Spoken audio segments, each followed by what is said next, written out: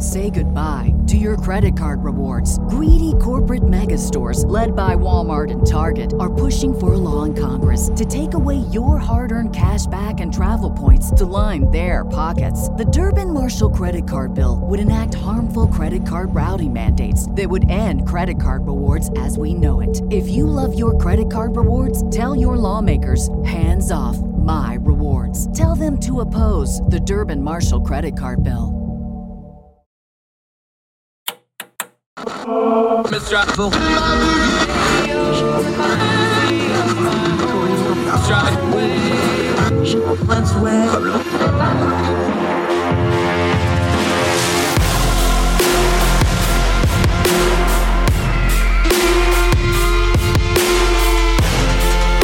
host, Andrew Donaldson.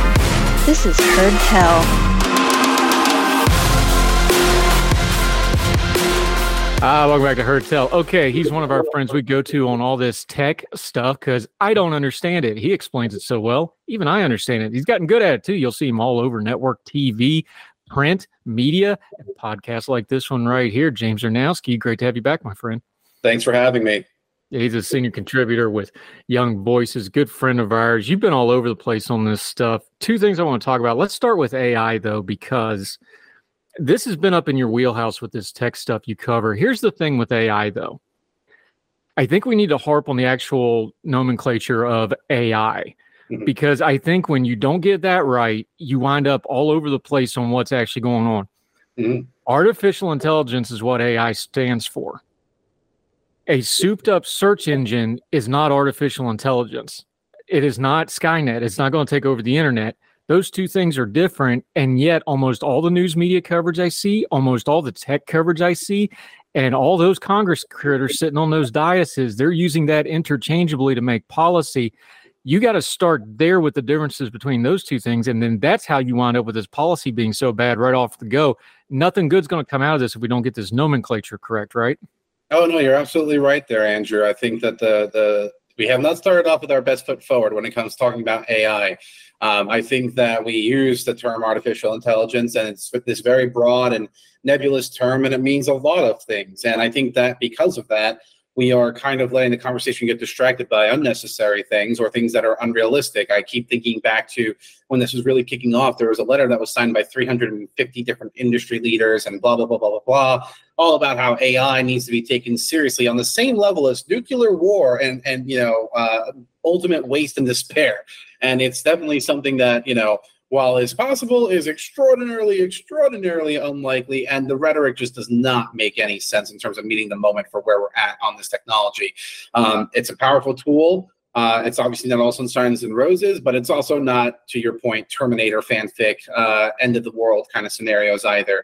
I think that that's a massive mistake. I think AI, one thing that people don't realize is that it's been getting utilized for the last 20 years easily, I would say, in different ways that are more internal facing. And now it's just that we've finally gotten the technology to be so promising and so powerful that we can actually start experimenting with how to put it in a more external facing role and interacting with the end user. And there are some really powerful things that can come out of that are great for us as a society. So I wish that we would focus more on these nuanced conversations than just saying AI, is going to kill people or it's going to do all these things that are not necessarily likely or probable for that matter. Yeah, James Czerniawski joining us. This is why I like to talk to you about this, because you're just a sadist. You just love punishment. You actually watch these hearings and all this stuff. The other side of this, and why this has gotten to be a bit of a mess, though, is the big tech versus government thing, and AI is an offshoot of that, and it's actually becoming one of the main offshoots of that ongoing struggle. This is its own cottage industry, for lack of a better term. There's a lot of money in this. You've been on this program before. You've talked about the money that Facebook and Google and these companies are spending on lobbying. They want a return on that investment. Part of the story here, though, is this is big business for and against, and it's big business for the government because it's more expansion of government regulatory policy. That's kind of the side part of why this is getting bigger and messier and louder that we're not really talking about. Yeah, no, you're absolutely right. I think you think back to the first major hearing about AI where they brought in Sam Altman, who's the CEO of OpenAI, the company that powers ChatGPT, the internet sensation that kind of sparked the whole AI conversation, if you will, in many ways. he was sitting there advocating in front of Congress for licensing requirements for powerful AI models. And I think that that's something that, while he might genuinely believe in some of the downsides of the technology and the harms and all that, it's also impossible to ignore that those same proposals would position his company quite nicely to benefit from a licensing regime, because they're already there. And new entrants might not so easily be able to get into such a licensing regime, so easily. And I think that that's bad. I think that that's cronyism and corporatism in ways that we don't want to be supporting.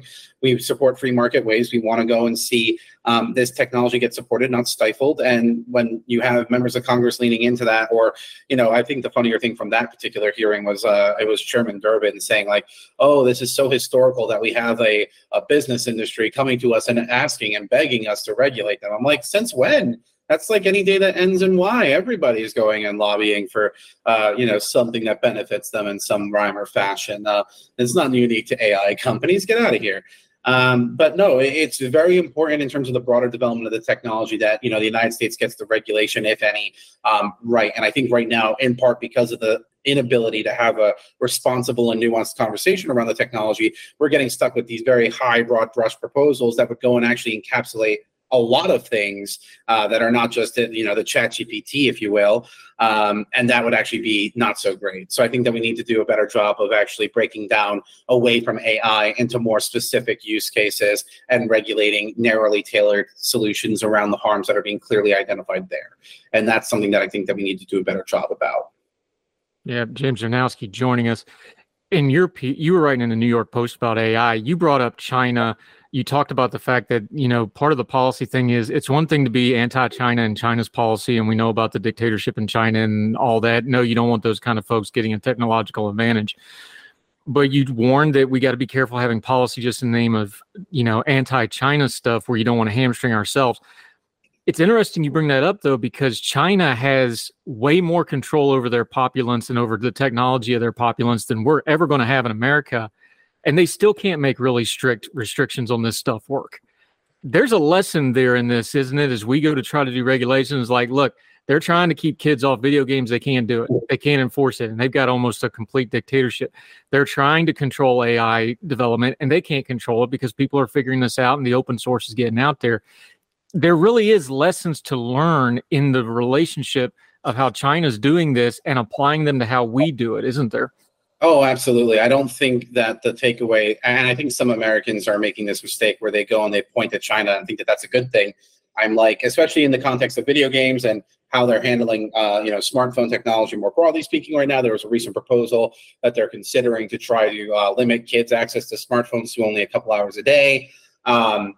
I think there's one lesson that people can learn. It's that, people kind of get around all those controls. Speaking as a kid who had that control debate with my mom for years growing up, I assure you we will find a way if we have the will. It's one of those things that I think is underappreciated. And I also think that, at least when it comes to those proposals too, you've got to be careful, really careful, because, some people go and look at that and they want to cheer it on. But I hope they realize too that the only way that it works is that China has an extraordinary amount of control over their population in ways that are very scary. And that's the only way they can enforce those particular rules in the ways that they want it to, right? So it's like, for kids getting off of video games, what do? They require you to go and submit facial scans, which means that the government has your facial data for everybody in the country. And then they can go and link to you online. And that's actually a really severe threat. Online anonymity is actually a great thing for many reasons. It protects us against prosecution from the government in some ways. And I think that we got to be very careful about just simply chasing proposals because we want to protect children. I think that that's a noble goal. I want to go and help kids be safer when they're operating in an online ecosystem, but that requires being pragmatic and understanding in terms of what kinds of proposals we should be putting forward to help better prepare our children for operating in an online ecosystem.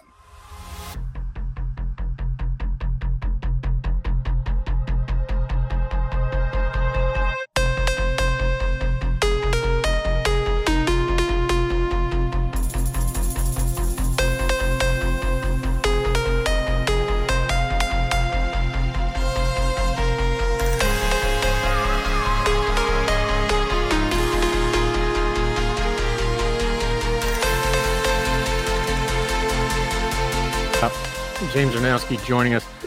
This brings us to some breaking news we had as we started to prepare for this program. President Biden has issued an executive order. The title of the executive order is, and I'm quoting here, addressing United States investments in certain national security technologies and products in countries of concern. They said countries of concern, but when you scroll down to the bottom of the White House page here, the annex says the countries of concern are China, Hong Kong, and Macau. This is a China executive order. Let's call it what it is. You tipped me on this, and I hadn't remembered this. They're using what's called the IEEPA, government acronyms, National Emergency Act, the International Emergency Economics Power Act. I halfway remembered it, and then you clued me up. This is something they talked about using during the TikTok ban debates. This was some stuff they talked about this. Now they're using it for this other technology. We get the big buzzwords of national security, sensitive technology. AI is going to make an appearance when they have a hearing on this. You watch. It's going to be that kind of stuff. Yep. What was your read on this executive order and how it's kind of a continuation of the running argument we're already having over technology? Yeah, I think that, this was an order that was kind of long in the making and predictable and unsurprising that it dropped. I mean, this is just building on actually one area where the current administration and the past administration were actually quite hard on China in ways that I don't think many people realize. So the administration's already put export controls on certain kinds of chip technology to China. This seems to go and further enhance that. And it's all done underneath the guise of national security. And the problem, at least for me at face value, with the national security argument particularly, because we'll see this coming up again in the fall when it comes to reauthorizing Section 702 of FISA, is that it's going to be done unargued underneath national security grounds. And I think that it's important to recognize that national security is obviously important. I think that a lot of Americans would want their country to be kept safe from threats that are domestic and abroad. But where's the line in the name of that goal, right? And when does that start, encroaching on other kinds of protections that might be there, at least in the context of FISA? I think that what this national security lens might be doing in this particular case is also serving as a backdrop to go and justify why you want to pursue very costly industrial policy like the CHIPS and Science Act that Congress passed last year, which afforded over $52 billion immediately for chip manufacturers, and then is going to cost an estimated $280 billion, I want to say, over the next 10 years in order to go and help increase America's competitiveness in this space. I think that industrial policy has been pretty tricky. I don't think that it's had a great track record of success. But I think that things like this go to try to, serve as a backdrop to help bolster those efforts too. So I think that I'm pretty hesitant when I see something like this pop up. Yeah. James Czerniawski joining us. Our friend Steve Burnham over at Racket News, good friend of ours, disagrees with us a little bit on this, but I think it's worthy talking about one of the arguments he made. He pointed out, and he's going with the national security argument. He praises Biden on this. By the way, he's not a Biden supporter. This is a bipartisan thing. But I've seen other conservatives actually come out and be okay with this, and folks on the right. And he pointed out that this is a combination. I'm going to quote from the piece here. We will link to it on the Substack notes.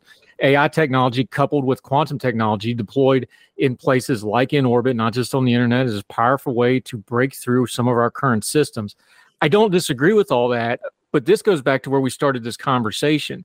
What's your definition of AI? What's your definition of quantum technology? What's your definition of delivery systems for this technology, which is the other part of AI nobody wants to talk about? You still have to deliver it, and it's still got to be a product, and how are you using that? This is all stuff in the future. I'm a little bit leery, and I can be talked into it, but I'm a little leery making policy like this on what stuff may develop into. I understand you want to be looking around the corner, but I can see some problems there, even though China, and I think China is an enemy and an adversary, and the Chinese government is somebody we need to treat thusly. I think it's prudent to pause there and go, well, wait a minute, we're not even sure what this technology is going to be. Should we slow down on something like this? Is that a fair position to have, or where does it land with you? Yeah, I mean, I think that, at the end of the day, I think that you're not wrong, that it's important to recognize where China is right now geopolitically in the conversation.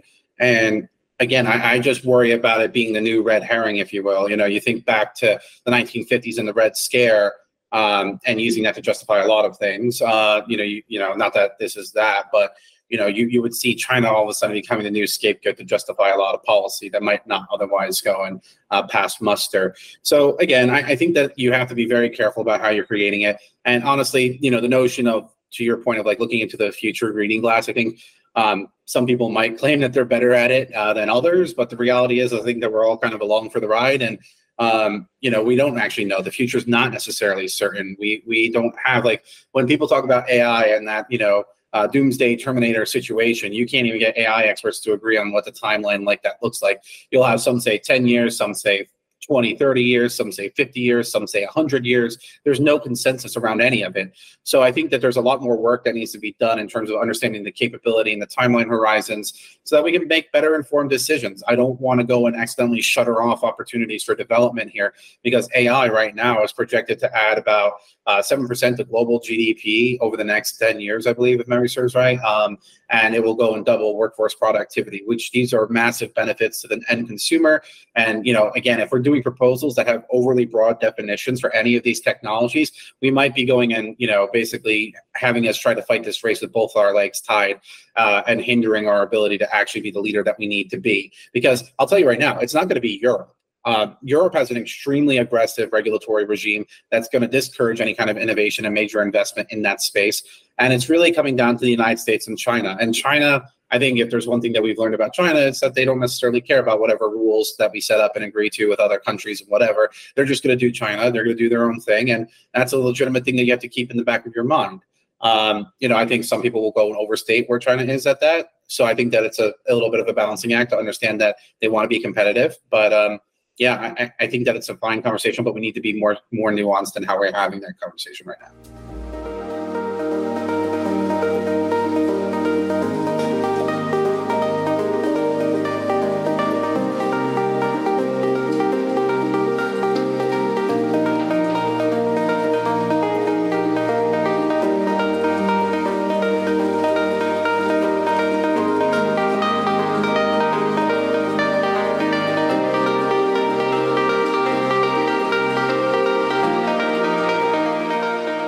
James Czerniawski joining us. This dovetails to how we started this conversation, so here's a good way to end it. A lot of this is fear. People are worried about AI. They're worried about what the technology is going to do. You cover this. You also write about it in really well. You go on TV and explain it to folks. When you're looking at these headlines, because the headlines are designed to get emotion from us, so we click on it or watch it or listen or whatever. So we're never going to get the fear part out of this conversation. When you're looking at the headlines, what are you looking for to get under the noise of it to, okay, this is something I need to look into, or this is just a hot mess, or this is some tech bro that's trying to sell us something, or this is the government actually doing something that we need to pay attention to? What's your filters for the audience to start looking at the headlines and try to find a little bit better way of looking at this without that fear? Yeah, I think that you kind of hit the nail on the head there, where I kind of get dismayed when I see people just simply focusing on problems and not the promise of the technology. I think that there's a lot of promise in AI technology. There's a great TEDx video that Sal Khan from Khan Academy put out not too long ago, where he's talking about how he thinks he can use AI to basically create a super tutor for kids, so that way they can get a better learning education process that goes and helps them learn how to get to the right answer rather than just being told whether they're right or wrong. So I think that that's a phenomenal thing, especially considering how much learning loss kids had during COVID. I think that there's a phenomenal opportunity there to try to close that gap and actually really create a system that empowers kids to be best positioned to succeed and actually learn the necessary skills that they need to do. But it's not just that. They can go and help you with the benign tasks like, schedule planning and looking at travel itineraries and helping navigate food allergies in your household. And on the massive side too, it can go and help with, cancer research and things of that nature. So I'm always looking for people that are identifying what are the new great things that people are doing with this technology. Drones being used to deliver life-saving medication to people on remote rural islands, right? Things of that nature. The more you focus on trying to figure out what people are doing with it, the better. Now, obviously, to your point, there's going to be some people who go and oversell what they're doing. There was a company in the UK that was recently coming under some scrutiny for that. Thankfully, I don't think we've had anybody going to Sam Bankman-Fried levels of trying to go and oversell what they have going on over there. But I think that, again, it's just about having an open mind to this whole thing here, because it's easy to go and point out problems. It's a lot more difficult to look past that and find what's the promise here and actually focus on getting that to become the possible. So I think that, again, you just look at as many resources as possible. The thing that I always look at first and foremost too, is the government. What are they trying to do? With the thing that I wrote in the New York Post, it was about the FTC trying to regulate around speech, I think, indirectly. That's problematic. So I think that, again, always keep an eye on what government's trying to do, because in that space, they're trying to get control over these companies and make them acquiesce to things that the government wants. And I think that would leave us all worse off. Yeah, James Czerniawski, we love talking to you about this stuff. You break it down well, sir. Let folks know where they can follow you and keep up with you until we get you back on Heard Tell again, because I'm telling you right now, I'm going to keep having you back on as much as I can, because this stuff's just going to get more and more needed to be explained, which is a bad way of saying it, but you knew exactly what I meant, because I'm just a good communicator like that. Absolutely. No, I mean, you're absolutely right. And I'm happy to come and talk anytime with you guys about tech issues. I think that they're going to become increasingly prevalent, especially as we get closer to an election season, where I'm sure it'll certainly be part of the conversation. But, at the end of the day, people can follow me on Twitter at James C. Or actually, sorry, I said that wrong. They can follow me on X now. Thank you, Elon Musk, yet again. They can follow me on X at James CZ19, where I will do all the Zing or whatever it is that I'm supposed to be doing these days over there. And also, I would strongly encourage your listeners to always follow Young Voices on X as well, at youngvoices.org. They're a great organization. I would not be remotely where I am today without them. So those are the two places that I would encourage people to follow up. Nor would I, though they would cringe at the way we're doing our reads right at the moment, because we're not exactly lighting it up today, buddy. But you do good work, sir. We will talk to you again. James Czerniawski, follow him, and we'll talk again soon, my friend.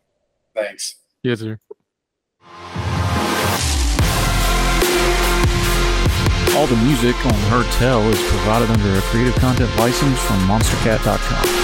Somos la máquina.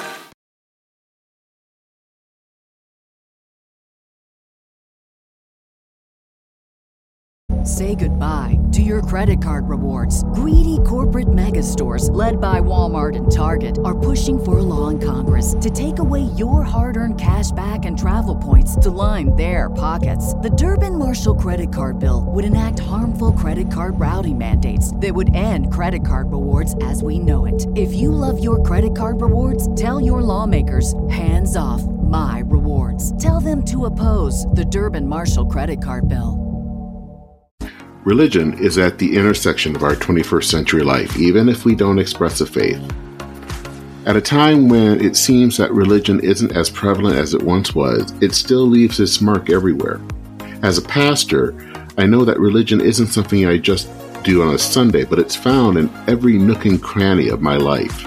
Sexuality, politics, social media, the economy, war, nationalism, all have some kind of religious angle to them. And as a communicator, I want to find the stories that can help people understand this part of our society that is so important to so many. Hi, I'm Dennis Sanders, and I'm the host of Church and Main. Church and Main is a podcast about the journey of faith and where it intersects with modern life. I look at faith with a journalist's eye, asking the who, where, what, why, and how religion affects some of the major issues of the day. Join me as we journey together. You can listen to Church and Main podcast at the website churchandmain.org or on your favorite podcast app. I look forward to seeing you. Folks, you've heard of Ethan Brown on the Heard Tell show a couple of different times, but if you're interested in learning about how to discuss things like climate change without all the politics and doom and gloom, head over to his podcast, The Sweaty Penguin. Sweaty Penguin is a late-night comedy-style climate podcast working to add nuance, critical thinking, humor, and hope to the climate conversation. They got over 100 episodes already, breaking down weekly news stories and specific topics, from the vanilla to the ADHD to the international accountability to orangutans. Yes, I know, it's a comedy thing, so just go with it. But each time, exploring different ways we can make progress on these issues while still helping the economy, health, security, and everything else we care about. Feel overwhelmed, exhausted, or excluded by today's climate change discourse? This is the podcast for you. Find The Sweaty Penguin wherever you get your podcasts or at www.thesweatypenguin.com.